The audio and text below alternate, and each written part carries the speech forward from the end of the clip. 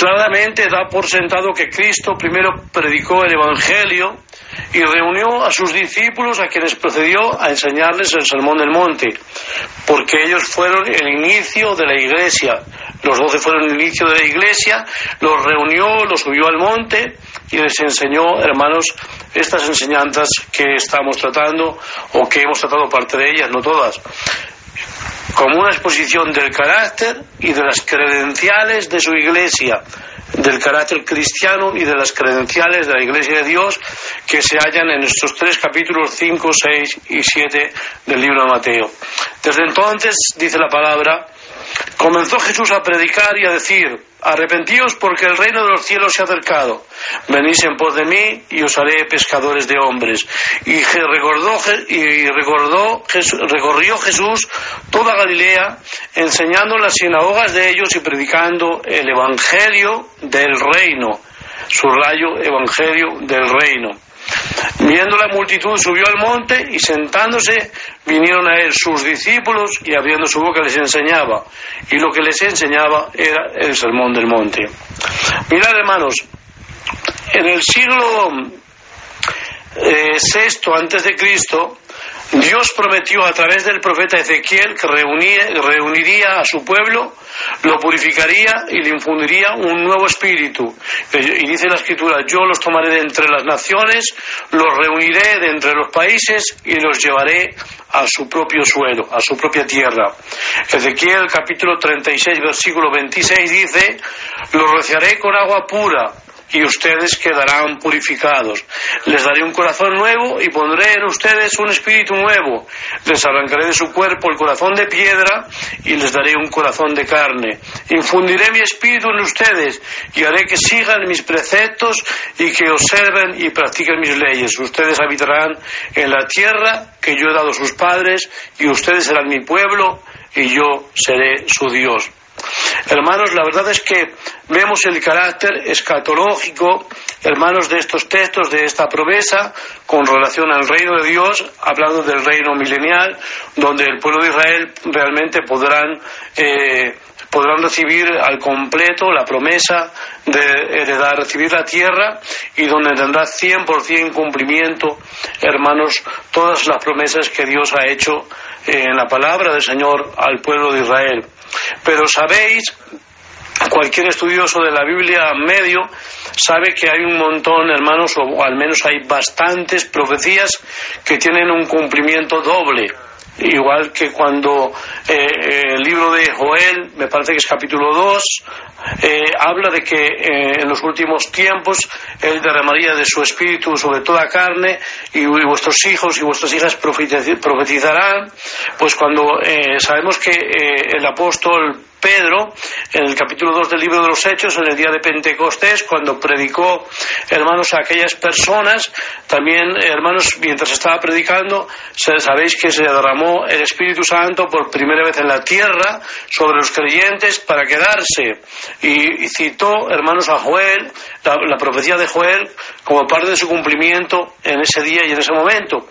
Y sin embargo sabemos que la profecía de Joel también tiene carácter escatológico. Luego hubo un doble cumplimiento, hubo un anticipo o un primer cumplimiento en el capítulo 2 del libro de los Hechos, y habrá uno escatológico, hermanos, durante el tiempo del milenio, hermanos, en aquellos que estén habitando por entonces en la tierra.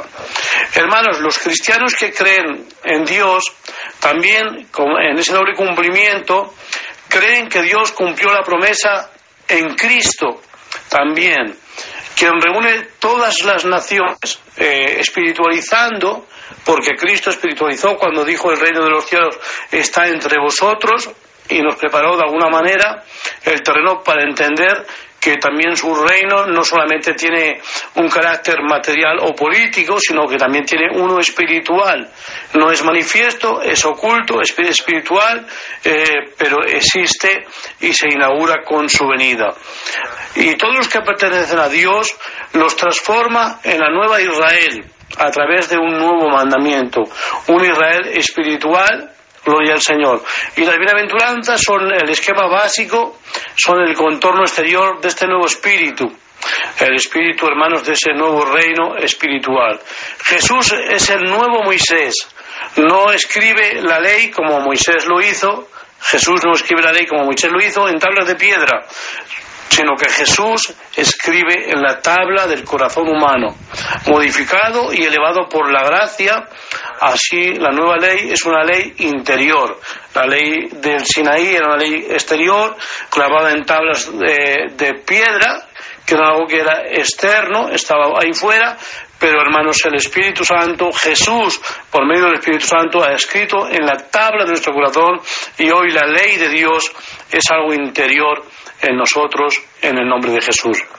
Hermanos, el filósofo griego Aristóteles señaló que la auténtica felicidad es completa y suficiente en sí misma. En otras palabras, que no es precaria ni depende de factores externos como el clima o el mercado de valores. De este modo, la verdadera felicidad perdura. Sin embargo, la felicidad no era posible para todos, según Aristóteles, y la felicidad de la cual él habla es la felicidad natural, que es muy diferente a la espiritual, tiene connotaciones diferentes. El resultado de la estabilidad emocional provocada por las virtudes y la dicha de la contemplación natural de lo más elevado. Sin embargo, Jesús es Dios hecho carne y se hizo hombre para que el hombre pudiera llegar a ser, por decirlo de alguna manera, a llegar a ser Dios. El Dios se hace hombre para que el hombre pueda llegar semejante a Dios. Diciéndolo con otras palabras, para que el hombre pueda ser elevado por la gracia divina, que es una forma de compartir la vida sobrenatural de Dios en nosotros a través de la introducción de la persona de Cristo que nosotros tenemos en nuestras vidas y que ha sido introducido como una dicha, como un don y como un regalo del Padre. Cada bienaventuranza, hermanos, comienza con Macarios, con bienaventurados felices, que es la dicha, una dicha que es suficiente en sí misma, que es completa y es la primera experiencia de la vida eterna. Cuando alguien es regenerado, cuando alguien es salvo, cuando alguien recibe al Espíritu Santo y pasa a ser templo del Espíritu Santo, su primera experiencia es Macarios, es que Dios le hace feliz, le hace contento por la gracia y la salvación en el nombre de Jesús. Que bendito sea Dios. En su conjunto, esa primera experiencia describe el espíritu de aquel que vive en la persona de Cristo. Que bendito sea el nombre del Señor. Antes, hermanos, de seguir, vamos a hacer una cosa. Quiero leer las bienaventuranzas, que es la base de las que hemos estado hablando estos semestres, y que cada uno de ustedes, de alguna manera, a ver qué sensación le produce, cuál es lo que le sugiere, ¿vale? Dice la palabra del Señor: viendo la multitud, subió al monte y sentándose, vinieron a él sus discípulos, y abriendo su boca les enseñaba diciendo: bienaventurados los pobres en espíritu, porque de ellos es el reino de los cielos. Bienaventurados los que lloran, porque ellos recibirán consolación. Bienaventurados los mansos, porque ellos recibirán la tierra por heredad. Bienaventurados los que tienen hambre y sed de justicia, porque ellos serán saciados. Bienaventurados los misericordiosos, porque ellos alcanzarán misericordia. Bienaventurados los de limpio corazón, porque ellos verán a Dios. Bienaventurados los pacificadores, porque ellos serán llamados hijos de Dios. Bienaventurados los que padecen persecución por causa de la justicia, porque de ellos es el reino de los cielos. Bienaventurados sois cuando por mi causa os vituperen y os persigan y digan toda clase de mal contra vosotros mintiendo. Gozaos y alegraos, porque vuestro galardón es grande en los cielos, porque así persiguieron a los profetas que fueron antes de vosotros. Ahora que habéis escuchado, que hemos leído, ¿cuál es la impresión que habéis recibido? ¿Os habéis fijado que dice que Jesús se sentó y les enseñó? Y es que, hermanos, cuando nos sentamos a los pies de Jesús, Él nos enseña. ¿Y qué es lo que nos enseña? Nos enseña el camino, nos enseña la verdad, nos enseña la vida, nos enseña cómo ser bienaventurados, cómo ser felices, nos enseña cómo debemos de vivir, a ser agradecidos, a estar contentos. Su presencia con nosotros puede cambiar cualquier circunstancia difícil y exterior de la vida a un paraíso. Podemos vivir en el momento más caótico de nuestra vida y por la gracia preciosa y maravillosa de Cristo sentir paz en nuestro interior y sentirnos dichosos y felices porque estamos en Cristo. Aun si estamos en la cárcel, estar encarcelados con Jesús es mejor que ser el carcelero sin Jesús. Recordamos a Pablo y a Silas, azotados, encarcelados injustamente, pero cantando, hermanos. El carcelero de ellos era un hombre que estaba infeliz y que estuvo a punto de suicidarse. Menos mal que ellos estaban allí, aquellos siervos, aquellos hijos de Dios, y este carcelero les rogó para que ellos le mostrasen el secreto de la felicidad, el secreto de la bienaventuranza, que bendito sea el nombre del Señor. Hermanos, la felicidad mundana depende de los acontecimientos o las circunstancias exteriores y de que estos sean siempre perfectamente agradables. La bienaventuranza cristiana depende solamente en tener la mente y el Espíritu de Cristo viviendo y obrando dentro de nosotros y transformándonos a su imagen, como bien dice la palabra en 2 de Corintios 3, 17 y 18. Es Cristo en ti la esperanza de gloria, según Colosenses 1:27. Hermanos, las 9 bienaventuranzas no son 9 diferentes clases de personas, como dijeron algunos. Son 9 aspectos del carácter. En realidad describen la mente de Cristo y el carácter de Jesús, y que más tarde debe de ser el carácter de los cristianos, en los atributos y características del cristiano que ha sido redimido por la sangre del Cordero. Si tú tienes a tu disposición creciendo y desarrollándose dentro de ti y de mí, con razón debemos de sentirnos bienaventurados, porque entendemos que nuestro caminar cristiano, nuestro desarrollo espiritual es hacia arriba. Estamos subiendo escalones. Es cierto que estos escalones son como una escalera de caracol. Si alguno recuerda, cuando habéis leído de cómo era el templo, hermano salomónico, de que había diferentes cámaras en diferentes plantas y de una cámara a otra se subía por una escalera de caracol.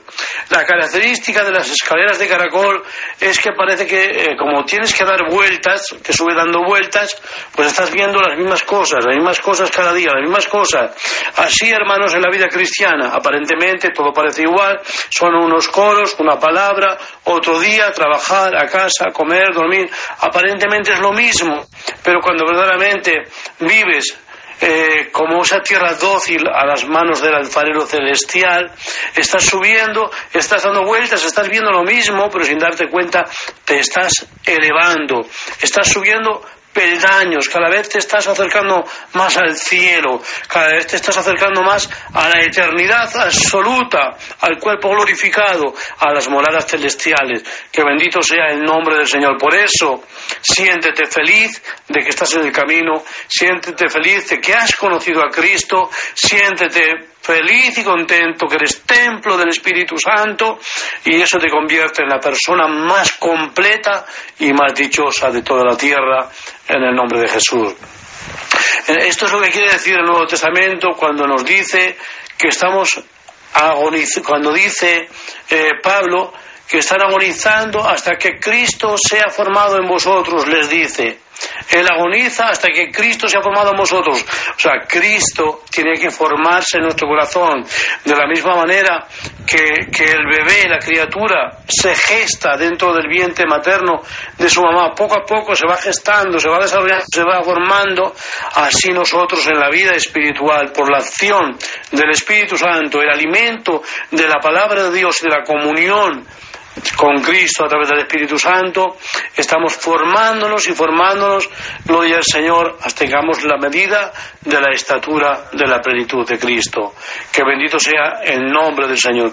Jesús dijo El que me ama, mi palabra guardará, y mi Padre le amará, y vendremos a él, y haremos morada en él. Qué maravilloso es, y nos hace ser felices, ser morada de Dios. Si es que el Espíritu de Dios mora en vosotros, y si alguno no tiene el Espíritu de Cristo, el tal no es de él. Romanos capítulo 8 y versículo 9. El carácter cristiano no se expresa, hermanos, con hacer el bien, sino en ser semejantes a Cristo, ser semejantes a Dios. Dios originalmente diseñó que el hombre fuera una morada o un domicilio para sí mismo. Dios diseñó al hombre y a la mujer para que fuesen templos del Espíritu Santo y para Él morar en sus vidas.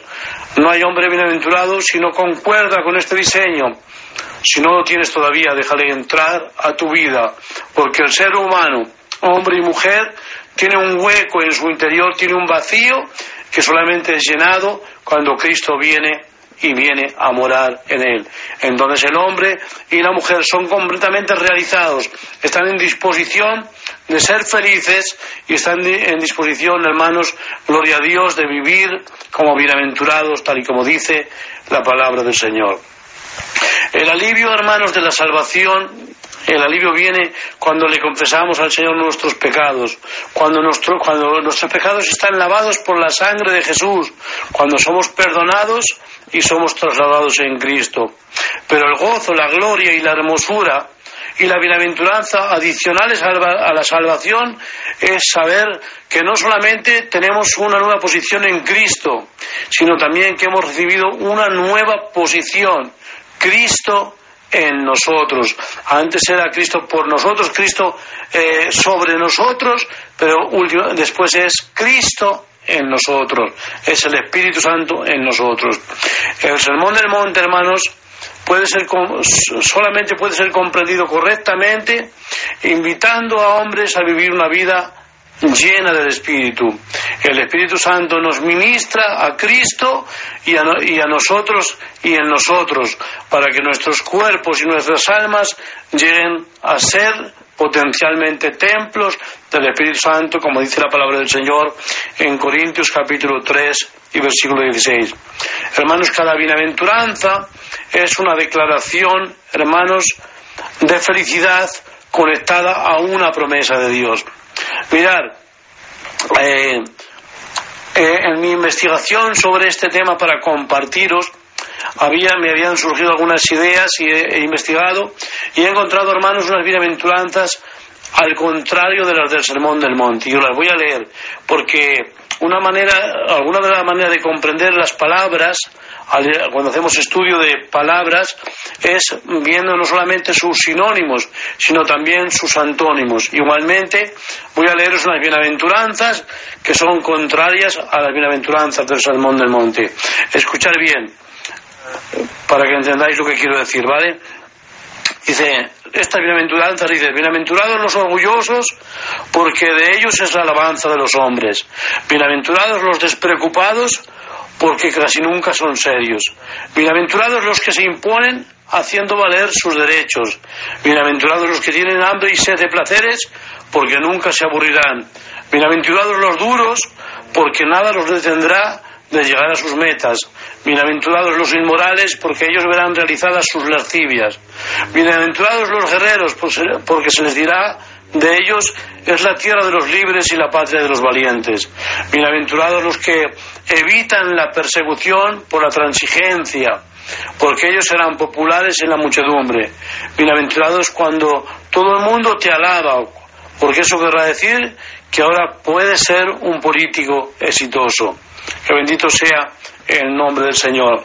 Y también, ya voy a terminar con este punto, he encontrado un parecido entre las características de las bienaventuranzas, hermanos. Ya hace días que el Espíritu Santo me había traído a mi mente el parecido que tenía, hermanos, también con los frutos del Espíritu. Las bienaventuranzas con los frutos del Espíritu.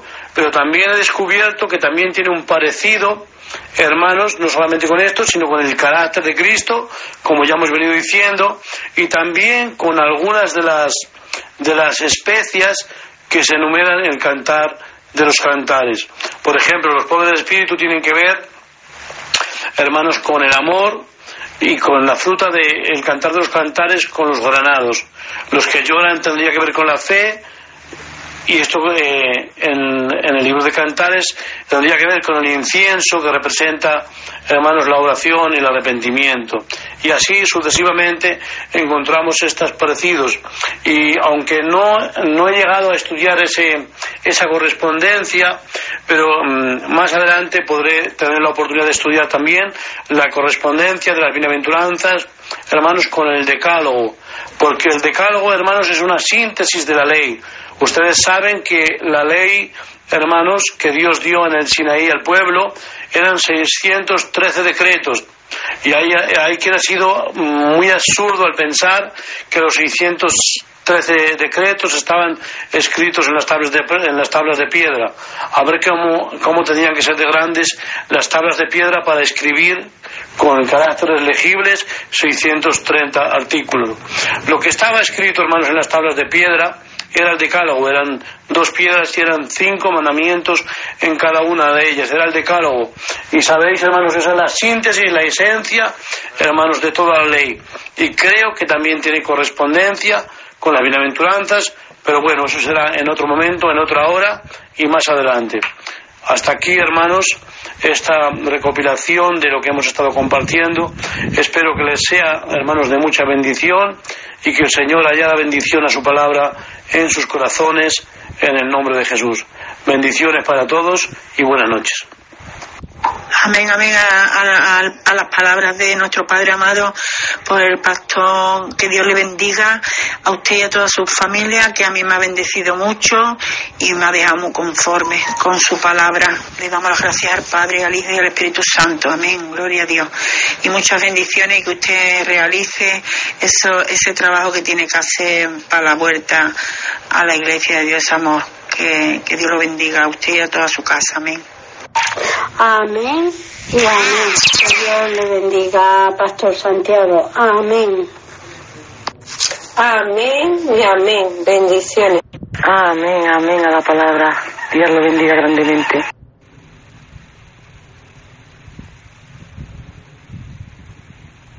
Amén, amén a la palabra.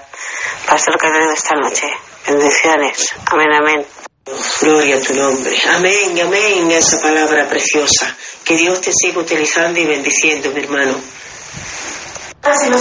Amén, amén a esa palabra, Santiago. Que Dios lo bendiga y que de verdad de mucha bendición, y que Dios lo capacite y le ayude en estos estudios. Dios va a estar con usted. Que Dios lo bendiga grandemente. Bendiciones. Amén, amén. Amén, amén, amén a esa palabra, pastor. Que el Señor me lo bendiga, me lo requete bendiga junto con toda su familia. Amén. Aleluya, gloria a Dios por esa palabra que en esta noche nos compartía nuestro hermano Santiago Muñoz. Ha terminado con el sermón del monte. Han sido unas semanas muy enriquecidas donde el Señor nos ha venido hablando a lo largo de toda la administración de esta palabra.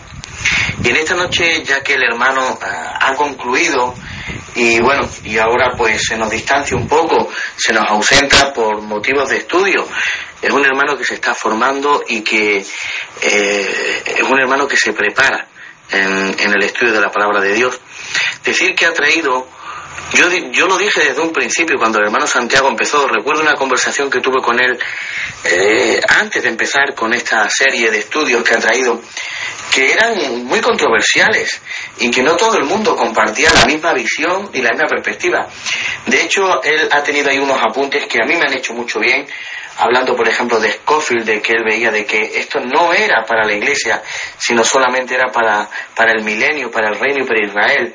Igual que decía Lutero, ¿no?, que esto era un manual de ética, pero que no se podía llegar a cumplir. Y cómo el hermano ha intentado desde un punto de vista, bueno, desde una posición de fe y desde una forma muy equilibrada, mostrando la riqueza que hay dentro del Sermón del Monte. Yo le doy las gracias al Señor por la vida de hermano Santiago. Me encantaría tener charlas largas con nuestro hermano y seguir enriqueciéndome de lo que él tuviera de la parte del Señor y me pudiera ayudar. mi hermano Santiago, decirle que esta es su casa, aquí está su familia, sus hermanos, y que le vamos a extrañar tremendamente, y esperamos que pronto pueda resolver sus estudios, desahogarse en la medida de lo posible y volver nuevamente con nosotros. Le esperamos, mi hermano Santiago, y le deseamos de que el Señor lo prospere y lo ayude en todo lo que emprenda. Un fuerte abrazo, Santiago Muñoz. Bueno, iglesia, hemos alabado al Señor, hemos escuchado la palabra y el Señor nos ha bendecido. Estamos agradecidos al Señor, tremendamente agradecidos en esta noche al Señor. Así que vamos a levantar una última alabanza de agradecimiento para el Señor antes de cerrar este culto. Y nuestra hermana Encarna, que está ahí con nosotros, será quien la levante. Adelante, mi hermana Encarna, adelante con su alabanza. Amén, gloria a tu nombre, Señor. Vengo ante ti humillado, sabiendo que yo no soy merecedor de tanto amor demostrado allá en el Calvario de tu humillación. Vengo a tus pies, estoy sediento de ti, fuente dulce que sacia la sed. Tiene mi alma tus brazos llenos de ternura, descanso y querer. Señor, tú conoces mis pasos, sabes que de nuevo hoy me equivoqué, que he tropezado y caído en la misma piedra que tropecé ayer. Pero tú eres mi abogado, que nunca se cansa de interceder por un corazón humillado que viene diciendo perdóname. Lava mis culpas, limpia mi causa, ya que de nuevo mi ropa sea blanca, y sáname con tu aceite y tu vino. Rescata a este hombre que está malherido, ten misericordia, intercede por mí, borra mis pecados, sácame de aquí. Samaritano, vid verdadera, fuente que salta para vida eterna, cordero manso que ha sido inmolado. Tu sangre es el precio de mi pecado.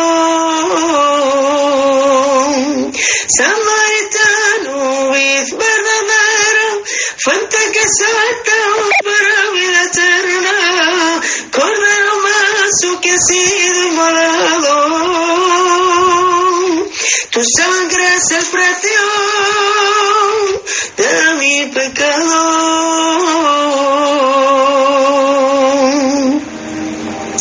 Señor, tú conoces mis pasos, sabes que de nuevo hoy me equivoqué, que he tropezado y caído en la misma piedra que tropecé ayer.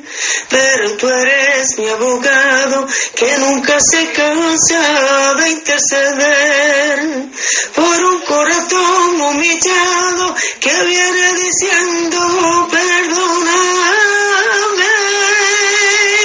Lava mis culpas, limpia mi causa, y acá de nuevo mi ropa sea blanca, y sáname con tu aceite y tu vino. Rescata a este hombre que está malherido, ten misericordia, intercede por mí, borra mis pecados, sácame de aquí. Samaritano, vid verdadera, fuente que salta para vida eterna, cordero manso que ha sido inmolado. Tu sangre es el precio de mi pecado. Samaritano, vid verdadera, fuente que salta para vida eterna, cordero manso que ha sido inmolado. Tu sangre es el precio de mi pecado. Tu sangre es el precio de mi pecado. Mi alma te alaba, Padre. Santo eres, Jesús. Amén, amén, a esa preciosa alabanza de mi hermana Encarna, que Dios me la bendiga a ella y a toda su casa, y gloria a Dios. Amén, amén, le damos las gracias al Padre por estas alabanzas y estas palabras de tanta bendición que nos trae. Amén, amén, gloria a Dios. Amén, amén, amén, a esa preciosa alabanza de mi hermanita Encarna. Que el Señor me la bendiga y me la requete bendiga junto con toda su familia. Amén, preciosas palabras que conlleva esa alabanza. Amén. Amén.